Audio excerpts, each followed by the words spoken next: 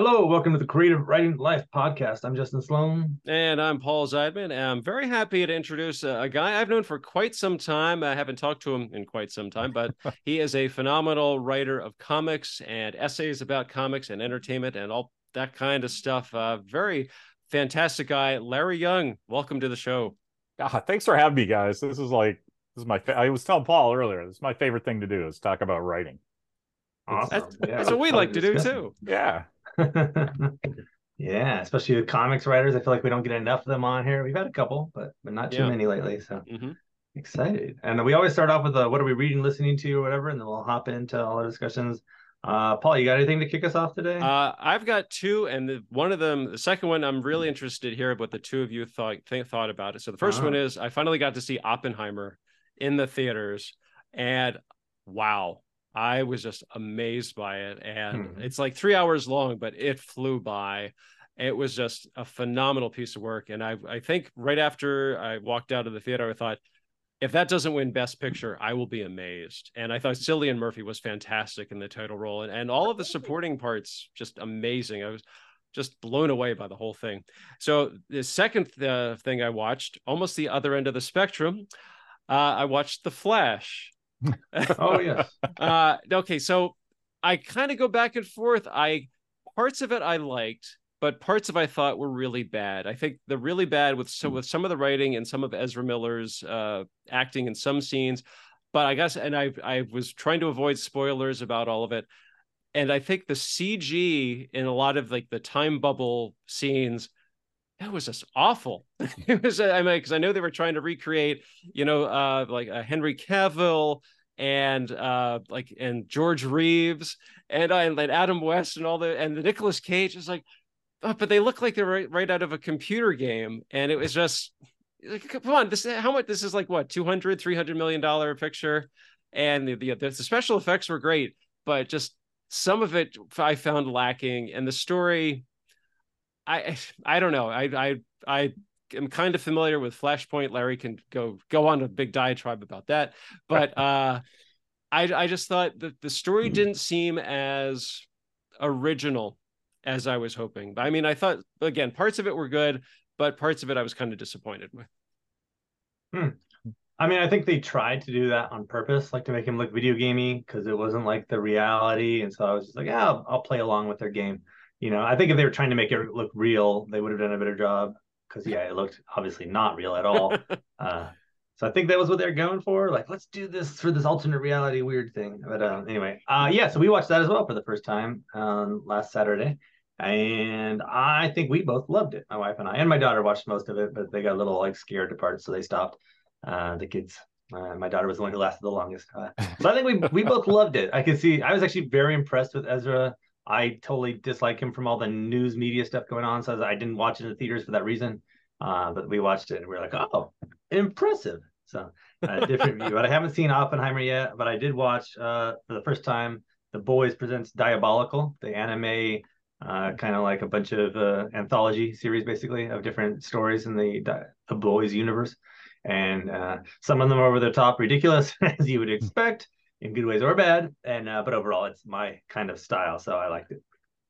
Okay. Larry, you got anything for us to share? Yeah, the way I interact with pop culture, I just consume and then I contextualize it. And so The Flash did not bother me at all. I can always find something good in a crappy movie. And I won't say it's a good movie, but I'll go, I enjoyed that. Here's a thing. And so, as a guy who likes pop culture, you get in the habit of just Marvel no prizing or explaining something that doesn't work to you, and especially in a time travel movie. It's like, The Flash is like, well, who killed his mom initially? They didn't say. And it's like, well, who cares? It's a bootstrap paradox. Like, I know that it's the Reverse Flash, but for some reason they didn't bring the Reverse Flash into it. Even though, and this is my other problem with this movie, they just did this entire storyline for the last 7 years on the Flash TV show.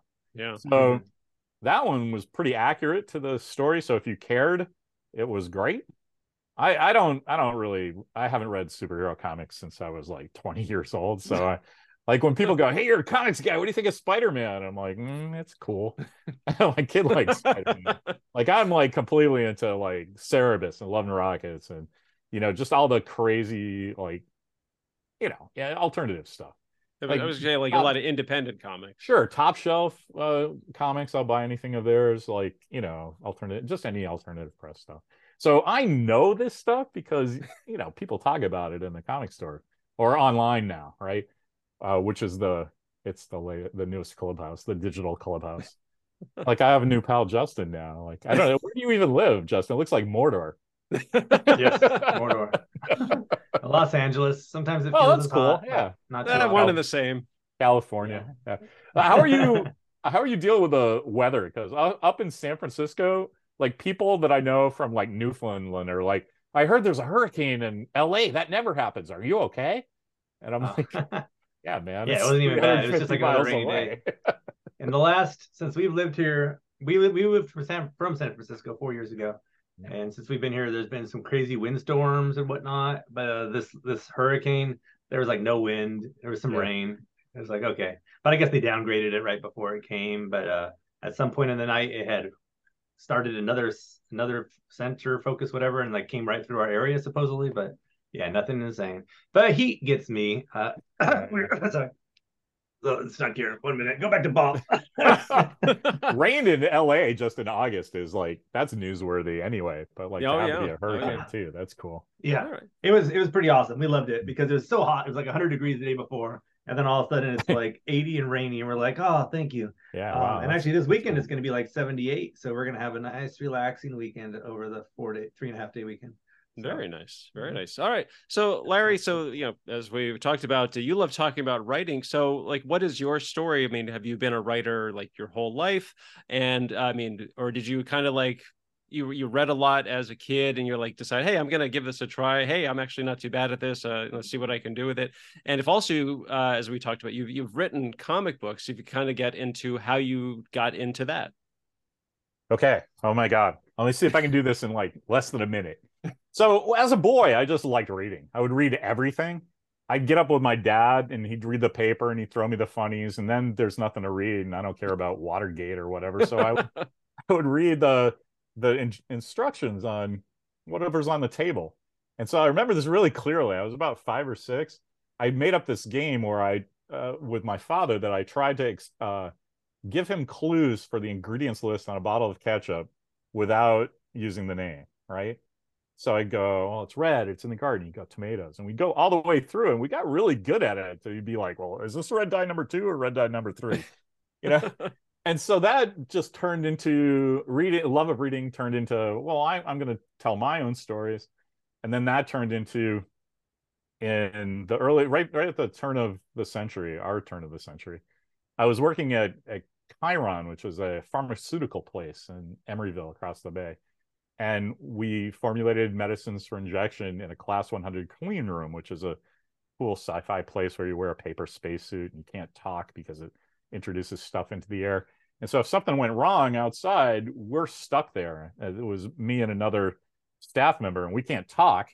We can trade notes with each other, but so we just would sit there. And I would just run through everything I had read that week in my head, just like enjoy it again. And then I remembered this thing with my dad.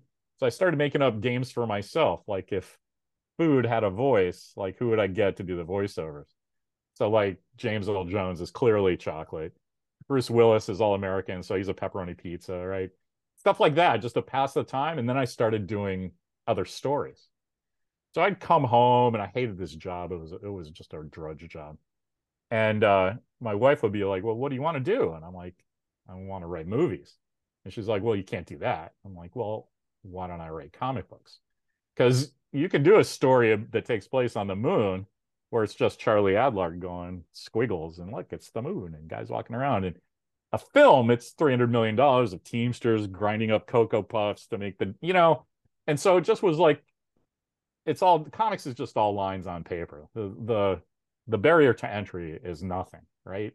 Because you can take a piece of typing paper and draw a compelling story, or you can do Watchmen, and it's the same thing. It's just a matter of scale, right? So I'm like, all right, the $13 that it takes to buy Watchmen or Dark Knight Returns is the same $13 it's going to take to do whatever confection I come up with. And so we did. And then it did really well. And so I started getting my friends involved. And I'm like, hey, let's put on a show. I got chairs and a stage. And it turned into a kind of a thing there for about 10 or 15 years. And then I had a kid. And so I stopped updating my website. And, I'm kind of getting back into it now, though. He's 16 in our last San Diego. He released his first comic book. It's a two-page, a two-story thing that was drawn by the Philback brothers, do Star Wars, and this new artist I found in Brazil named Daniel Caval. So it's pretty cool. So I got the great experience of showing up on the scene, and everybody goes, "Where'd this guy come from?" And nobody wants to hear. Like, I worked in advertising, marketing, and promotions for 20 years before I even tried to do a comic book. So like, it looks like I know what I'm doing because I do.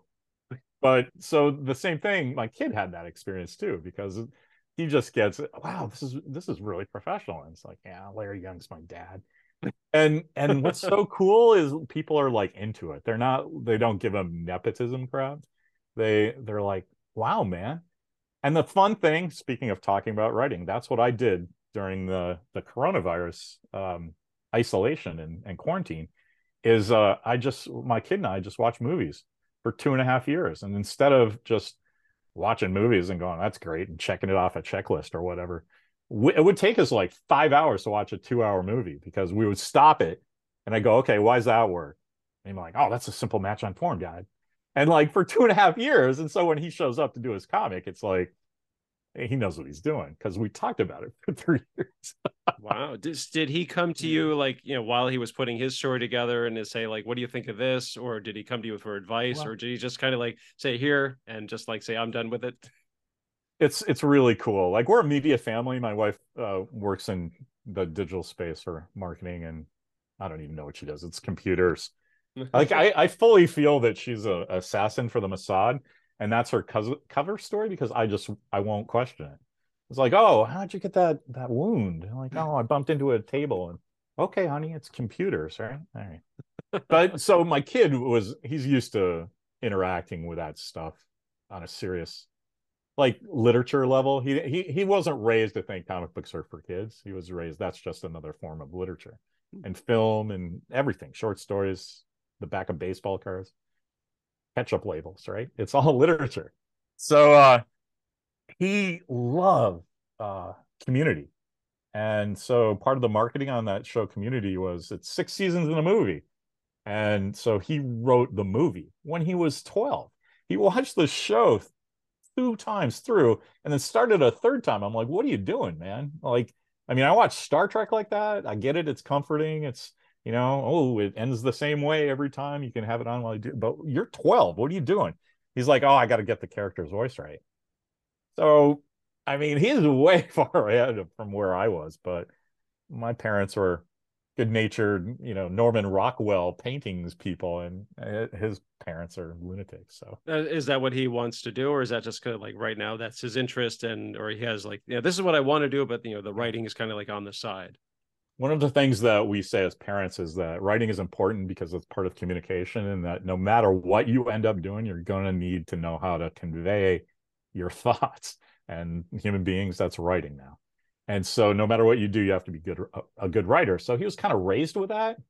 And then he saw like the fun stuff that you can do with writing, It's like, oh, hey, I can type Bruce Willis jumps off the Nakatomi building wrapped in a fire hose, and then that will happen at some point. Or you can have an illustrator draw it or whatever. And he's really interested in the collaborative aspect of it.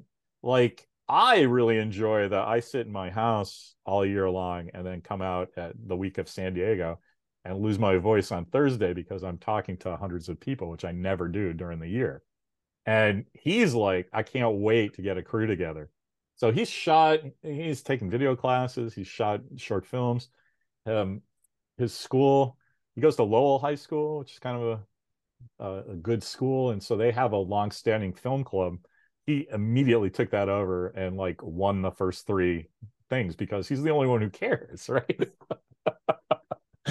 So yeah, storytelling is a part of human beings' experience. And I knew that I remember this really clearly. I was in 8th grade. sitting at a dance in the dark, just sitting with my friends talking about Star Trek or whatever. And I see if I don't get off the wall here and go out and like ask some girl to dance, I'm gonna stay here forever. And so as an adult, that's my preference. I love doing that. But like you also have to go out in the world. And so as parents, my wife and I conveyed that to our kid. It's like, it's cool to communicate, but like don't do it from a remove. Do it like in the middle. Roll your sleeves up and make something creative with other like-minded people. And so he really took that to heart. That's excellent. So I have one question that I'll toss it over to Justin. So the book that, from what I remember, really kind of got you started was your series Astronauts in Trouble. Mm-hmm. And to me, it was a great concept. And so rather than me try to mangle my way through it, I'm going to let you do it, because it's your creation, so you can explain it much better. I sure have lived with these characters for a while. In 1998, my wife and I went to go see an IMAX movie about going up Everest. And at the big reveal, they're like, okay, here are the guys coming up to the top of the Everest, and there's already tracks there where the cameraman had walked up, and so I thought that was funny, and we spoke about that night. But the next day, we went to the California Museum of Science and watched the telemetry from the Pathfinder landing on Mars. Do you remember that little Tonka robot? Mm-hmm. And right at the same thing, right when they get to the critical moment of the story, they cut to an animation, and the voiceover guy goes, "We can't show you this, of course, because there are no cameras on Mars to record the event." And I literally fell out of the chair because those two movies like turned into Life on the Moon in my head in a second. I'm like, if we do get back to the moon, it is going to be like, Lawrence O'Donnell from MSNBC up there going, "What do you think about getting to the moon?" And so, then it just kind of writes itself. The only way to get up there is a rich guy. I mean, that's happening now in the news. I wrote this 20 years ago, and it really does seem, between the media being the media being part of the event when they're not supposed to, just kind of what's going on in the news right now with the January 6th stuff that's happening, and the rich guys trying to go into space. It seems like I thought, in 1998, putting this in 2020 was going to be like, oh, that's the far future. And now it's like, kind of happening. Like, I'm going to be mad if they don't make a Life on the Moon movie like on location. They need to go to the moon and shoot it. How was that series received? I mean, because it's kind of really what got you started. Yeah, I had worked you brought up that I did marketing and promotions at Comics Experience, and my plan I was going to take over comics because the barrier of entry is so small. The one part I'd done marketing and promotions and writing and even print production. I worked at a newspaper for a while. And so I knew everything about the production process except for the distribution. And in comics, distribution is a very, very particular thing. It doesn't make any sense. You have to order what you want 3 months ahead of time, and so you have to know that you want to eat beans on that Wednesday in April, or you're not going to be happy, right? So I was a customer at Hibbs' shop, and I was like, "Hey man, I'll do your newsletter or something for you. Just let me babysit the cash register and understand what retailers' problems are as you buy books." And then I just started banking favors, and I worked for him for like 5 years, and then it's time to put the book out, and everybody goes, "Well, how did this sell 4,000 copies?" Right? Because everyone I knew, I was like, don't just order one copy, order 5. And so people did. And then, it did well enough that we were like, oh, let's keep going. So I did a sequel. The Life on the Moon actually wasn't even published by us. So I had a retailer friend that was doing it at the same time. And I said, well, let's just do mine. And now you look like you have a line instead of just a couple of chumps doing their own book. And so our first book, that did really well. And it helped us up. I always tell those guys, man, you're the third stage of my rocket. Like, none of that happens if you guys don't do your work. And they're all like, we got you to the moon, right on.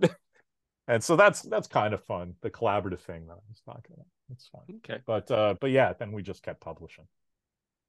Very cool. If you have the infrastructure for one book, it's kind of like ordering it. It's like it's so hard to get a retailer who's not ordering your book at all to order just one copy. But if he's ordering one, you can get him to order 5 because he'll know a couple of guys that, he doesn't want to, but he'll do it. And then if he does that, that sells. And you're like, oh, okay, well, that made money. Maybe I'll order 7. And then by the time, issue 5 comes out, it's 100. But that 0 to 1 is the hard part. And so that's why I worked with Hibbs to understand those guys. Because it's weird. Awesome. Comics is weird. I could not run a store. It's magic. I know how they do it, and I still think it's magic. And how long have you been in the comics industry? Oh, man, we call it March 17th of 1999 because that was the first time you could go in a store and buy anything with my name on the cover. But I'd been working in, behind the scenes and retail and stuff like that for like 5 years before that. So. Oh, wow. Pretty cool. So what do you feel has changed in the industry between back then and now, or has it not changed? It lots of stuff has changed and some stuff will never change. But the digital social media stuff is amazing. Like if I had done the exact same thing 10 years before, no one would have ever heard of me. But because oh man, there's lots of stuff going on in my house today. I'm really sorry if you hear stuff. No, not my favorite thing. Okay. There's my wife's got a little she shed done in the back. And so my guy's walking around. Oh, I'm sorry. Yeah. Can I just for 2 seconds, can I just leave? Yeah, no worries. Yeah, sure. Yeah. Yeah. As he's gone, I wanted to mention that I recently had a bunch of chats with an old coworker from Telltale who was asking about how to publish books. And so I think it's interesting to kind of look at this comic stuff in the same way because we don't know anything about it. And so, yeah, it'll be interesting for you. And I'm so sorry about that. I was thinking I could avoid that. Hopefully you can fix that in editing. It just shows the realism of the show. Yeah. Sorry. Except for they saw that you weren't wearing pants, so that's troublesome. Actually, I did. I put pants on for you guys. I'm joking, yeah. But yeah, the comics is different with social media and digital, but it's also like super the same. Like the underpinning of the comic book industry was flawed in the beginning, and so it's hard now. A similar thing is happening, like what's happening in Hollywood, not like the overt strikes, but I see a commonality between actors and writers in Hollywood and folks that work in comics in that they love it so much they will work for free, and the people with money know that and take advantage of it. And so it's like, look, man, you want to have a comic book, just do 160 pages and we'll pay you if it makes money, right? Here's your royalties, but if you do your job, that's good. And early days in comics, you could do that, but now it's fraught. It's really fraught. And so you have a thing where, some kid who is okay, he's maybe just almost ready, will be like, well, I need $250 a page. And it's like, oh, hey man, that's like professional money and you don't have any credits. He's like, well, I'm not getting out of bed unless I get paid. And it's like, I understand, but that's a great way to never get a job done. It's like the whole, like, you need a SAG card to get a SAG job, but you can't get a SAG job card unless you get the SAG job. It's like kind of like that. Like at some point you have to prove that you're ready to pay your dues, Nobody wants to hear that. Looking at that career side of it, can somebody get paid? And I know there are ways, but I mean, in your thoughts, can you make it as a comic book writer where people are hiring you to do the work, or do you kind of have to drive the work yourself as a writer? Well, the answer is different for everyone, right? Right. I mean, I personally prefer driving it myself because then I get to do what I want to do, right? It's like it depends. Like if you're being a working writer, you're going to have different goals than somebody who's just like dabbling or somebody who enjoys a form but does something else and doesn't worry about paying his kids tuition or something because he's doing something else. I don't know. Yeah. It's different for everyone, but I like it's possible, but it's not as prevalent as everyone thinks it is, right? I really think it's like getting an acting job. Like you can be a background guy and like be fine, but everybody wants to be Brad Pitt, right? Right. So So I it's know very I do. similar in comics. And if you were telling your son, if he was starting today and didn't know what to do, or if you were starting over right now, you just were like, I'm gonna do some comics. What would be your route? How would you go about that, or how would you advise somebody to go about that? Well, the thing that attracts people to comics is the words and pictures being juxtaposed, you know. Mhm. So the initial thing of your question is that there's a whole bunch of stuff you don't have to talk to somebody about if they say, well, I like cars, I'm going to be a mechanic, right? Like a guy who is thinking about, well, I like reading and writing and I'm attracted to comic books and that's a cool form I want to try to enjoy. I like certain stuff about it, and there's a cool thing when you turn the right hand page, there's like a mini cliffhanger every time because there's an image there, but it takes a second to turn the page, so you have a second thinking about what's coming up, and there's fun things you can play with, right? That you don't even have to explain that to somebody because they get it instinctually. That's what they like about the form. So I would say, like, don't do it. There's Yeah. so much. I would write a novel if I was a writer and I was interested in comics. I would just write a really cinematic novel because in comics, uh, there was a time where writers were revered in comics. It was in the '60s and right when I showed up at the beginning of the 2000s. Um, if I had shown up in a different thing, I'm not sure I would have been attracted to comics so much because Mhm. I can draw just enough to know that I will never be professional, right? Like Mhm. I know exactly what to ask for from an artist, and if I know the artist, it's a breeze, right? But most people who they don't understand what it's like to work with an artist. Mhm. You know what I mean? Like somebody, it's a weird thing that happens in high school. I think that somebody will get an English teacher that goes, the written word is the pen is mightier than the sword, and you just buy into all of that, and then but that's sort of like not what pop culture, entertainment, writing is. Like you have Mhm. to deal with a lot of people. It's not, and sometimes, the budget is mightier than the sword. Sometimes, the art director is mightier than the sword. Like it starts with a writer, which is cool and attractive, but like that's it's sometimes it's an afterthought. So Yeah. sometimes people who are attracted to being a writer are not attracted to the writing. You know what I mean? Mhm. Yeah, I Oh often think yeah. of comics as kind of like a prestige thing to do. Like you do, like if you're me, you might do one or two or a few to like be like, I wrote comics because it does sound cool and sexy. But yeah, talking to enough people, you kind of get the feel of, oh my God, what a pain in the butt. And oh my God, it doesn't really pay that much compared to the amount of work for some other Yeah. avenues. Yeah. Yeah. Last question for me is about the art of it, the art of the craft. And so like, especially I'm curious about comedy. I would imagine some of yours have some good comedic moments in there. But in general, what are your sources for like how you think about storytelling, how you learn the craft, how you advise people around you to study and to learn and to think about storytelling, especially for comedy? The Yeah, that's a giant question.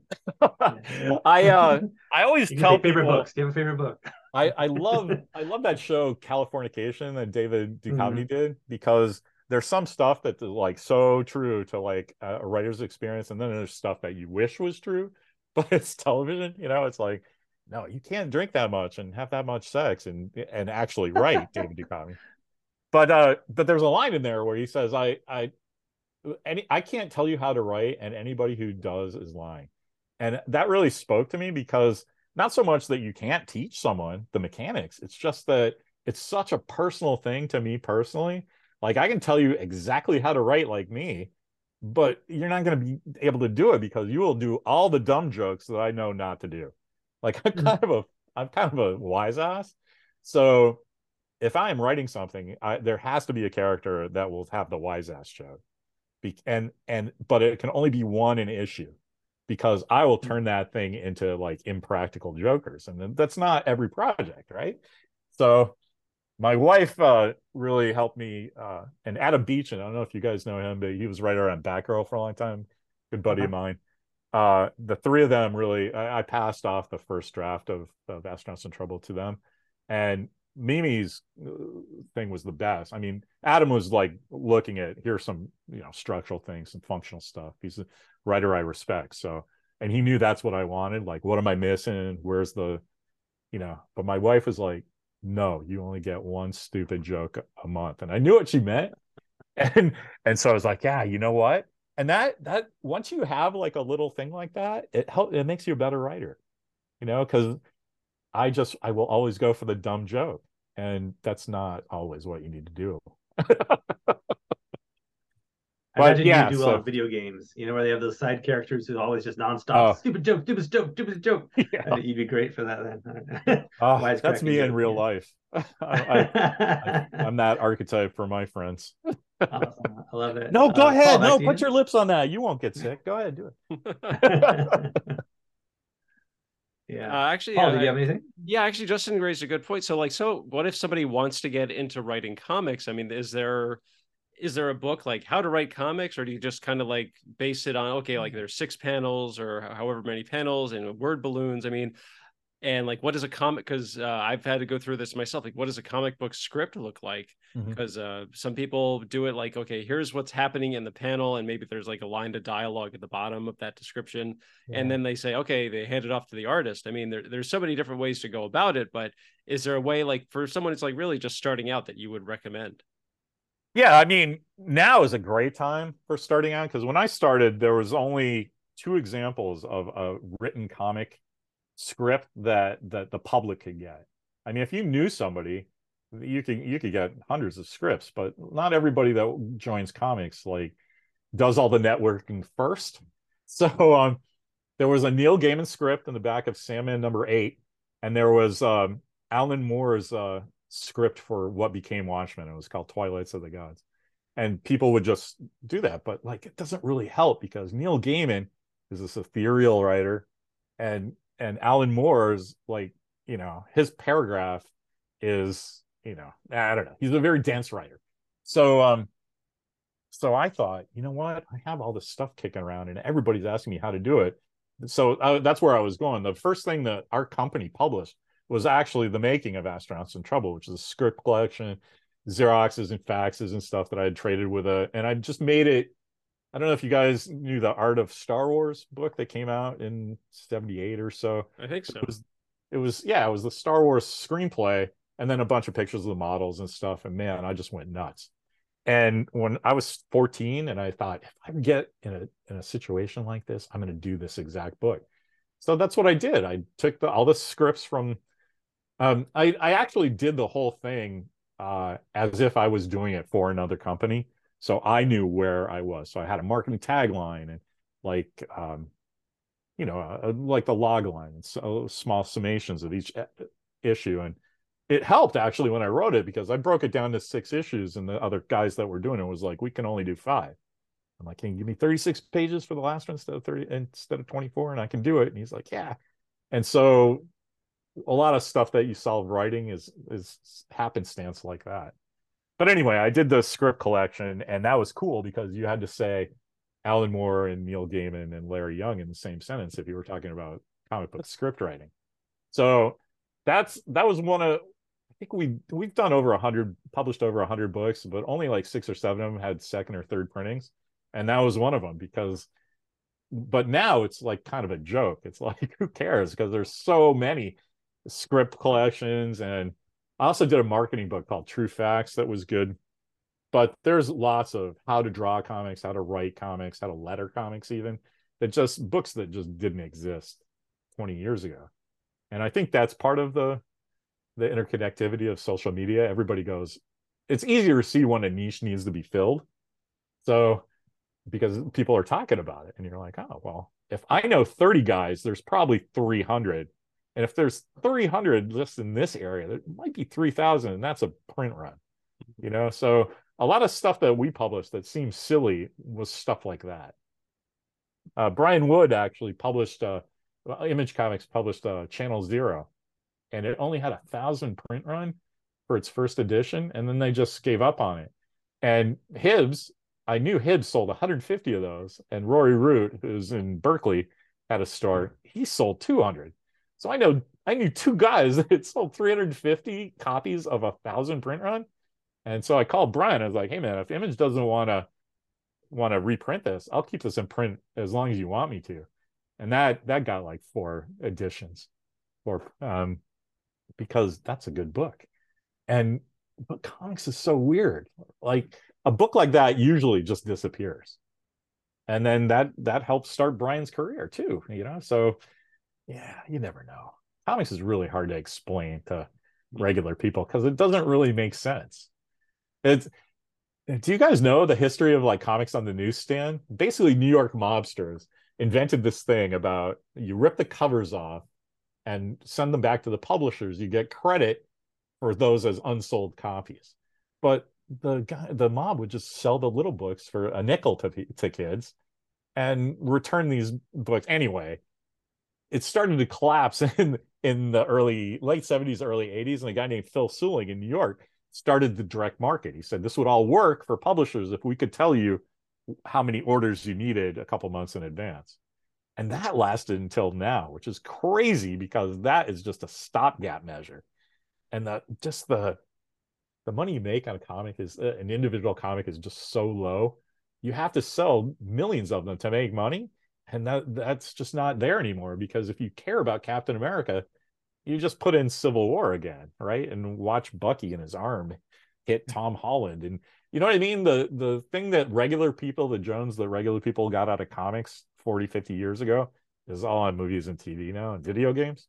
So yeah, comics is gonna, I don't think it's gonna take very long, but comics is gonna end up like Shakespeare's folio in Captain Picard's office under a thing of glass. It's like, oh, look, here's my first edition of Teenage Mutant Ninja Turtles or whatever in the future, because comics won't go away, but it's not going to be, I mean, it's already an IP farm for Hollywood. So, you know, it's what is comics bringing to the table that you can't get otherwise? Yeah. And so that's why I like the independent stuff, because those are the guys that are doing the weird crap that either you just don't see, or it's something like, we did a great book called Last of the Independents, which was printed landscape. But since I worked for Hibbs and knew the problems of a retailer, those are kind of hard to display. And so I put a paper slipcover on it to make it vertical, and you throw it up there and then take it off and read it, right?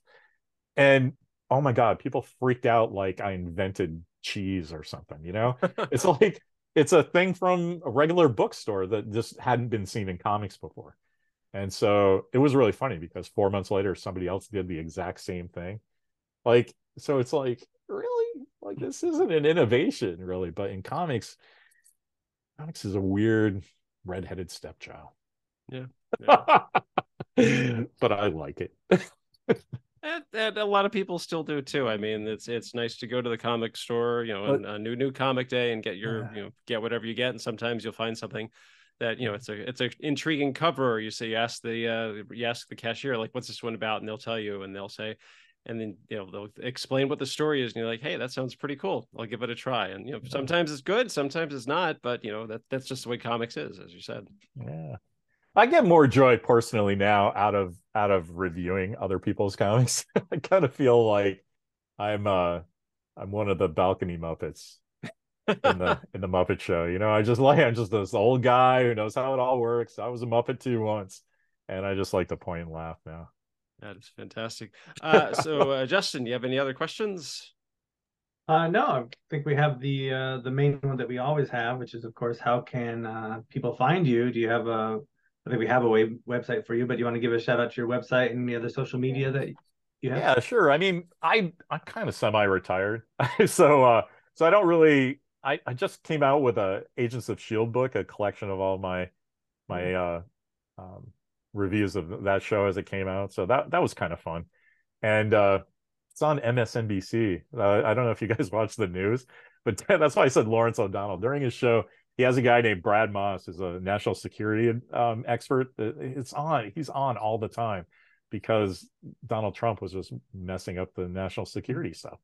And in his home office, like right here, he has a copy of my book. And it's the weirdest thing. And after about a week, guys that worked on Shield were like or sending him Twitter things like, dude, what is this? You have to explain it. Like, oh, my friend Larry did it. But I'm like, can you come up with something cool? Like you were a Shield counsel or something. Like, I don't know, but it's fun. So that's what I do. Dorkcourt.com is where we do it. My son, my friend Steve Euchrin is a big movie reviewer. He's on there a lot. And John Price, who we do a Star Trek podcast. So John puts his Star Trek stuff on Dork Court every once in a while. I hate Screen Rant. I hate, everything. Even AV Club used to be great, and it's all just wanking now. So She-Hulk came out, and my wife was like, I was ranting to my wife about everybody's misread of She-Hulk. And she said, just write it down and start a website. And so I did. And it's a year, actually. August 18th was the year anniversary of it. So oh wow, I didn't realize it was a year. Yeah. So I kind of took the coronavirus off, and now I'm writing and making people mad again. Excellent. Okay, so dorkcourt.com. And if people want to check out the Astronauts in Trouble books, where can they find those? Yeah. I just send people to Amazon. I don't want to deal with that anymore. I used to go to the post office 3 times a day running your own business. That was crazy. And now I just get it from Amazon. Ask your retailer to get it. That's fine too. Fine too. Actually, are you? Do you have any social media presence, like any Twitter accounts or Instagram? I did not even get on Twitter, even in the beginning, because as a writer, I was offended by Twitter. It's like, man, 140 characters? No, I don't even want to learn how this works. So I was a Facebook guy like right away, and so I'm on, because you can rant, and so I'm on Facebook. It's Larry.Young.SF, I believe, which was cool for science fiction and San Francisco. I don't know if there's a dot between Larry and Young or not. That's all. Maybe I can look. Well, people can dig around and find it, and they will get in touch with you. Yeah, there is. There's a dot between the two. Okay. Oh no. Where did I go? I think I lost my window. I did. Where is it? Anyway, thanks, guys. There we are. Man, I'm so sorry. I don't know, man. I don't get this digital stuff, man. I don't get it. Quite okay. This was a lot of fun and really informative, and definitely great information, especially for writers and people who want to get into writing comics. And if you have questions, you can always get in touch with Larry. And like he said, there's a ton of resources on the internet. So there's stuff out there. You just got to put in the work. The thing I tell people, the one thing I will tell people is nobody's stopping you. If you want to be a writer, write something down.